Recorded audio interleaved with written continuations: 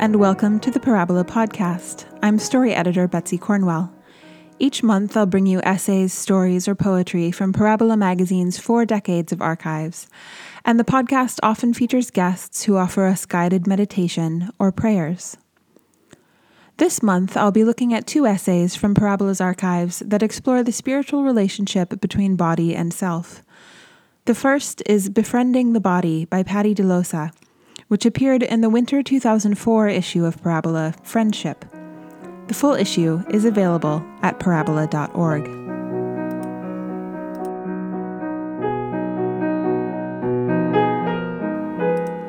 Why does the spontaneous relationship of myself to my body, and therefore of all of me to the present moment, disappear with childhood?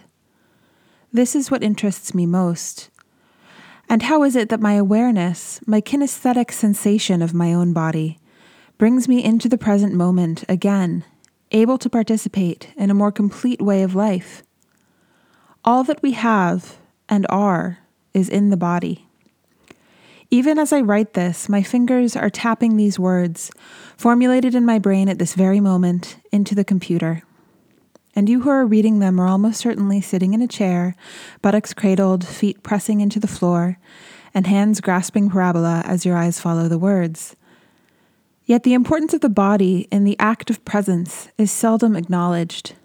I once was shocked when one of my seriously esoteric friends, who had spent much of her life working to arrive at what she thought of as higher spiritual levels, told me to treat the body like a wound.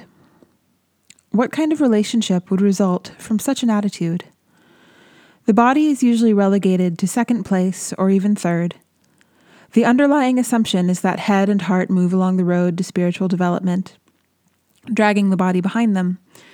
Yet actual experience tells us when the body comes alive, all it contains comes alive as well.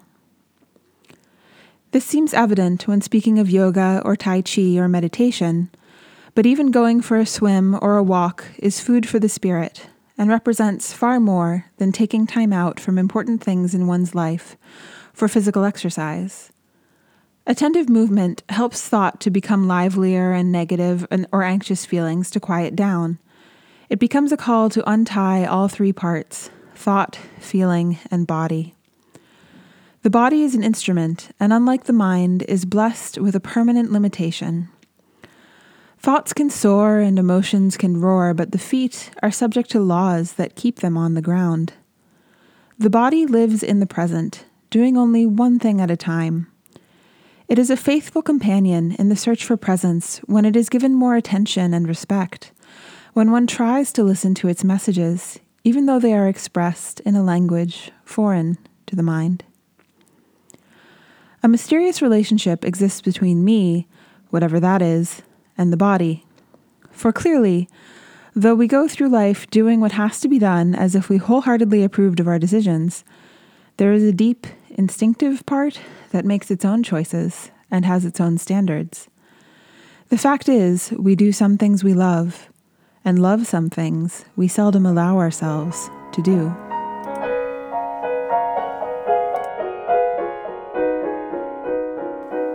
Let's turn now to Joyce Kornblatt's essay, Already Broken, which is exclusively available on our website at parabola.org.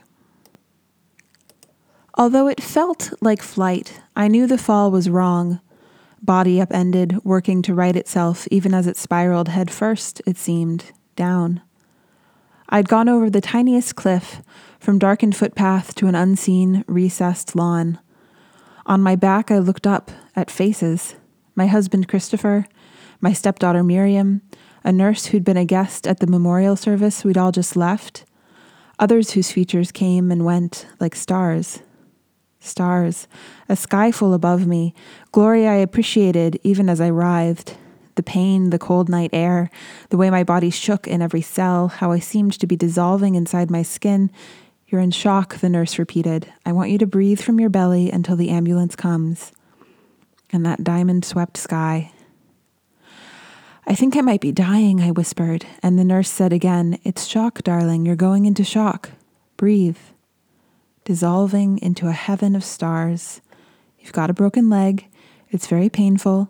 Breathe. In the ambulance, a daze of morphine and motion, someone holding my hand. Where was the sky? I could not move. In the ambulance, time and space buckled as my leg had, folded back on themselves. During the 10-minute race to Prince of Wales Hospital through the leafy eastern suburbs of Sydney, Australia, where I had come to live 2 years before, a surprising late-in-life marriage to an Australian man raising his daughter here, the ambulance morphed again and again, American sirens from my first 50 years clear to me as a magpie's call. My mother's and father's heart attacks, her feared stroke, a later fall and fracture, his gasping allergic reaction, a daughter's car crash, a husband's suicide. All but my daughter dead for years. But their rescues, successful and failed, happening right along with mine. Felled grandparents and aunts and uncles. A neighborhood boy in flames, girlhood friends, gone to cancer in their youth. All their stricken bodies sharing the space of this speeding van. And no separation, their bodies broken in mine, mine in theirs, dissolving into a heaven of stars. Life brings suffering, the Buddha taught, and he didn't say mine or yours. We're here, the attendant holding my hand announced. The ambulance doors swung open for us all. In the emergency room cubicle, I lay in a bed of drug-muted pain. A girl with a spinal injury had just been helicoptered in, and her treatment would take precedence over mine. I imagined her strapped to a board, her face pale, the trajectory of her life severed in an instant. I sent her wishes for well-being, a Buddhist prayer of loving kindness. May you be well, may you be peaceful, may you be free from fear and the causes of fear, even as I panicked about the delay in my own care. Breathe. Strangely, it confused me that a broken bone could hurt so much. Why wouldn't ruptured tissue set off neural alarms? Injury without pain is an illness itself. The body is meant to signal its hurt. I had carried a false notion of bones as insensate, as if the skeleton were an inanimate armature upon which the living sculpture of the body had been created, and from which it would depart. An image of clay on metal. Not so. Bone is elaborately alive. From Gray's Anatomy, where there is no hyaline cartilage, the periosteum covers the surface of the bone. Ligaments and tendons are attached to the periosteum. Nerves are distributed freely and accompany the arteries into the interior of the bone. The interior of the bone. A landscape foreign to me as Australia's red centre, that mysterious desert that makes up the bulk of this country, to which I had migrated in 2003. Worlds within worlds. How is the girl with the spinal injury who was helicoptered in that cold August night? I think of her still, years later, nearly every day. Was I wheeled to X-ray on the emergency room bed, or trussed like a turkey and shifted to a stretcher? The latter would happen a number of times during the next 10 days, but may not have happened during that initial stay in emergency. I can't be sure, and I want to be sure. I have a wish for exactitude here, a craving for fact.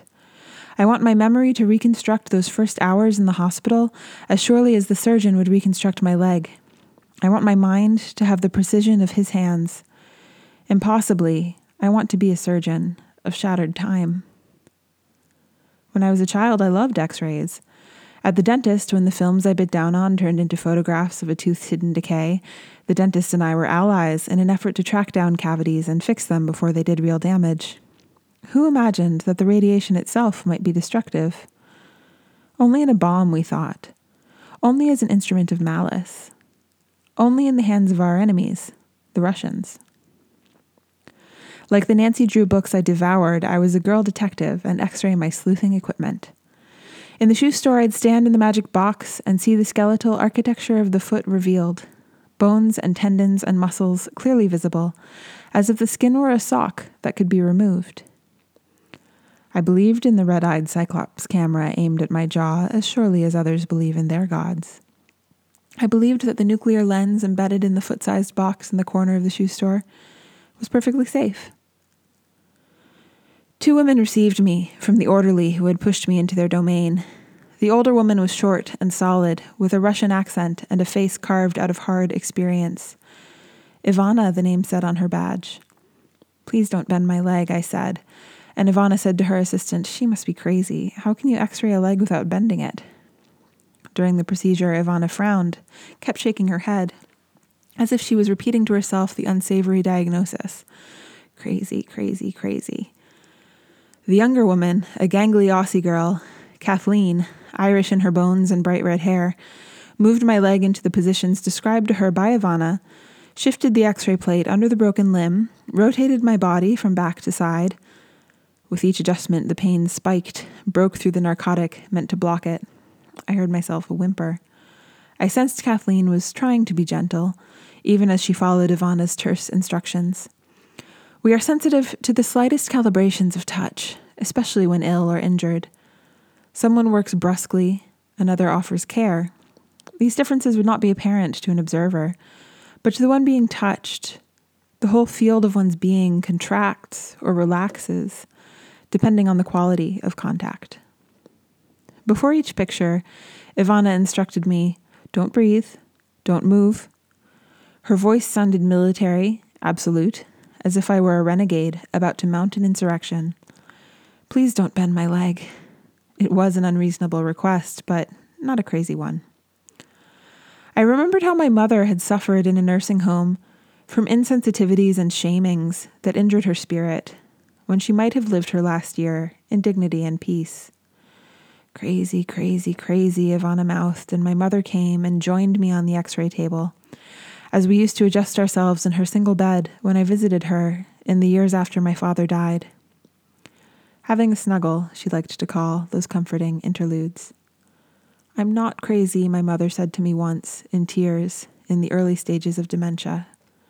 "I'm just losing my mind." In a public ward, I lay sedated with 7 others on beds in a long corridor-like room. Though we have private health care, emergency cases begin in the public building. My pain was extreme, and the morphine equally strong. They vied with each other, and I rolled on a rough sea, waves of pain beaching me on quiet morphine sand, where, dazed, I rested until a tide pulled me back to the racked surf. Once I dozed off, and I remember dreaming we were on a cruise ship's deck, the 8 of us, bundled up against the cold sea air. The mattress rocked and rocked. In the morning, still shipbound, an orderly transferred me to the rolling stretcher, "So we can fix you up good," he'd said, and my husband was brushing the hair from my face. The corridor heaved, water took us down and brought us up again. I've lost the memory of arriving in the operating theater. It lives in me from other surgeries, but I won't import those details into this text. I'll leave the lost arrival lost. The nurse in recovery is announcing my name. A small paper cup with grape juice offered as if in communion to my parched lips. I taste it now, sweet as blood. This is the period known as coming to. Coming to consciousness, that's what's meant. Coming back to one's usual sense of self. But mine had ruptured like the 2 shattered bones. What I am pointing to is not amnesia, dissociation, psychosis, or even the altered state we call post-traumatic stress. More a movement of the spirit beyond its usual home, the body. A relinquishment of the temporal story. A gesture toward the unconstructed. Transported to 263B, my legs swathed in a soft cast, each toe a blossoming bruise. Christopher there, a touchstone, and then the surgeon coming to explain his work to us. The broken bones anchored with a shin-length titanium rod and screws at ankle and knee to affix the rod to the bones. Later I would see x-rays, which looked more like a construction site than a human limb. On that day in the hospital, I listened to words that had no place to land. They seemed to float just above the bed, and I could feel my effort to grasp them, like dandelion pods we plucked as children and released with a wish. Here is the paradox. While the hospital culture was reducing me to symptom and specimen, I was growing more comfortable with the experience of a personhood not confined by the physical. The presences of all my dead and injured beloveds accompanying me through the city streets in a siren-announced surprise party, as vivid as any seance must be. The ghosts arriving for dinner after a long time away. 263A. On the other side of a white curtain, a woman moans, another body in pain. Mine shoots up and down the leg as if electrodes have been implanted during the operation, set off to fire randomly. "Hello," I say, as if I have phoned her on the telephone. "Are you okay?" I can sense her marshalling the strength to speak even a word. "No," she says, a young woman's voice. "And you?" "No," I say back, and we share something like a laugh. What makes a human bond? She is the abdomen, her belly sliced open from hip to hip, the cyst its ovary excised. Benign, she murmurs like a mantra, again and again, as if saying it enough times might convince her of the truth. "I was so sure I was going to die," she says. I can reach the curtain between us, and I begin to pull it back, but she asks that it remain drawn. I hear a plea in her voice for the privacy of the confessional, an intimacy she would otherwise refuse. She will speak to me for hours, for the next 3 days, a soft voice on the other side of the white cloth. When I need to make my way on crutches to the bathroom on her side of the room, I avert my eyes so that her anonymity remains intact. I never see this woman's face, or she mine. I will learn about the baby she had just months before, with a man who left her in her 5th month of pregnancy. I will learn about the mother who wants her to move back with the baby to her childhood home, and how she, my companion, 263A, believes she should live like a grown-up, she says, though she sounds as young as a toddler who needs to be held. I will learn about a father she can't forgive and a sister she has absolved. The heart requires a hearing and finds it in unlikely times and places. I give her my phone number the day she leaves, but I know she'll never call, and she doesn't. A day after she is discharged, a new patient takes her place. Abdomen again. She arrives post-surgery, drugged and distressed. As her anesthesia wears off, she assesses her situation. Rather than needing privacy, this woman sees our shared room as her own, with me perhaps the visiting cousin given the spare bed, without consultation by the parents. She's as polite as one can be when miserable, but it's clear she'd expected a private room, a promise health insurance often fails to deliver in Sydney's overcrowded hospitals. Her lamentations are complaint rather than confession, the indignity of her emergency appendectomy exacerbated by my presence. It's not personal, she says, which makes it, of course, personal. Her husband, a bewildered, quiet young man, sits on the chair beside her and tries to hold her hand, but she rejects his touch again and again, either too raw to receive it now or customarily disinterested in his affection, who can know? She prefers the curtain between us opened, she instructs him, so she can see out the window on my side of the room. She'd come to Sydney with her husband for a week of theater and ballet, I learn, and in the midst of their holiday, this, she says, pointing to her belly and the IV stand to which she's tethered. She says, "I absolutely hate hospitals." She says, "Where is the fucking nurse?" Her complaints are continuous, almost choral, and after an hour I can see she isn't looking for any response from me, which is both a relief and a kind of diminishment. At some point her husband leaves.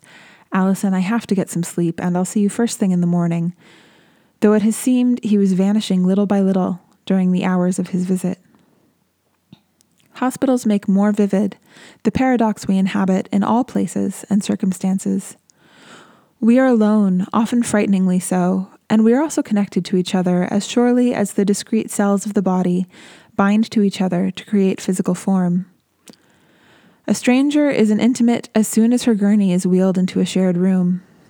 In the hospital, I experience what my life outside has never quite embraced. All life is in constant conversation, however easeful or tense. The exchange is more prolific than any social network or internet can ever replicate. The silence and the babble, they contain each other. In this petri dish of human pain, once abstract principles become embodied knowing. Late into the night, a male patient across the hall begins screaming for pain relief.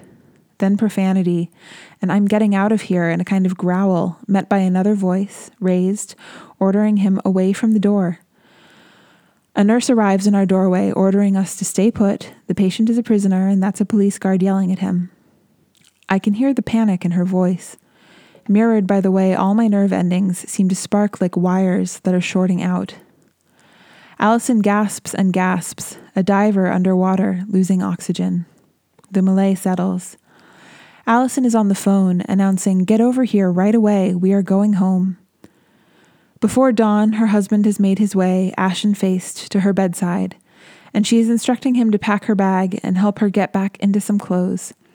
And to the nurse who has sped to our room to see who has entered before morning visiting hours, Allison is announcing, "I am fucking discharging myself, which is my right, and don't even think of stopping me." Within 30 minutes, the nurse has removed the IV from Allison's arm and brought in a wheelchair for her elevator ride to the lobby. The prisoner, who tried to escape hours before, remains in his bed. The one in 236A has escaped. For the rest of my stay, I will be alone in the room, strangely missing the strangers with whom I had shared it. This is what happens to the leg during the 9 days it lives in 236B. Its toes are checked several times a day by a nurse named Janet. She pinches, she wiggle tests mobility. She talks to the toes as if they were 5 prisoners she has assembled for a periodic roll call. Sometimes I'm convinced she pinches harder than she must, to hurt me. She never meets my eyes, and she never calls me by name. Let's check out these toes, and that is just what she means. I go silent. I surrender. I use the anesthetic of denial. I don't care. It doesn't matter. I'm not hurt or frightened or enraged, to get through her visitations. Monica comes daily too. A physical therapist, her charge is to get you comfortable on crutches and able to do stairs before I will be allowed to go home. I never get comfortable with crutches and refuse to do stairs. I've been told that if I have a fall during the 3 months, I am forbidden to put any weight on the broken leg. I will wind up back in surgery, and it will be a messy job, the fastidious surgeon warns. Why would I risk the acrobatics of climbing stairs on crutches? We'll rent a hospital bed and set it up in the living room, and a wheelchair so I can roll myself to the kitchen and back, learning how to make a cup of tea from a seated position. I need to convince Monica to let me off the hook, to say I've passed the test, which in fact I've flunked. I need her to look the other way, sign the chart while she crosses her fingers, and let me go home.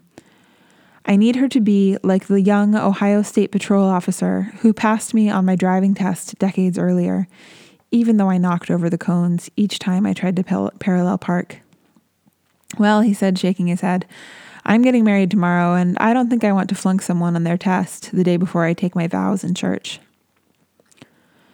When Monica lets me go home without mastering stairs on crutches, it is like getting my license all over again. It is not her wedding that intercedes on my behalf, but something similar. Her divorce, just granted that morning. Nothing ends perfectly, she says, tears in her eyes, meaning her marriage and my failed crutches lessons too. You can go up and down the stairs on your bottom if you need to. We give each other a hug, cheering the other on, each of us injured and mending and resourceful and scared. Discharged from the hospital, I move from one dream into another. Across the threshold again, this time in a wheelchair, the attendant transferring me from the zone of the ill and injured to the realm of the convalescent. No putting weight on the leg for 3 months, then visits to the house from a physical therapist who will teach me to walk again on both feet as the atrophied flesh attempts to remember its muscled past. What's changed forever is a leg without a memory of its fall, the metal rod through the shin held in place with pins whose heads I feel through the casing of skin at ankle and knee. I know my body now as impermanence. The Buddha's lesson learned in the temple of Western medicine. Wholeness includes brokenness. This cradling is our cure. It is our very nature to be shattered again and again, each cell division a sundering, raised ground on which a new form arises and thrives, only to be felled itself. What we call flux or process implies all the deaths in which aliveness gathers again to die. Standing, falling, fit, fractured, resurrection and dissolution in the palm of each other's hand. Christopher helps me settle into the front seat of the car. It's an August morning, clear, winter in Sydney. My face still startled by the rush of cold air and that vast blue sky that is this city's signature. An uprush of white cockatoos appear like flying escorts, and we follow, broken and whole, into the dazzle, headed home.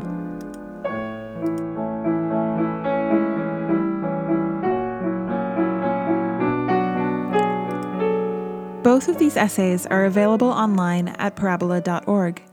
Please consider supporting this podcast and Parabola magazine by purchasing a back issue, such as Friendship, or by becoming a subscriber. Our final thought for today comes from Erica Zhang, who said, "The body is wiser than its inhabitants. The body is the soul. The body is God's messenger." I'm Betsy Cornwell, and this has been the Parabola Podcast. Thank you for listening.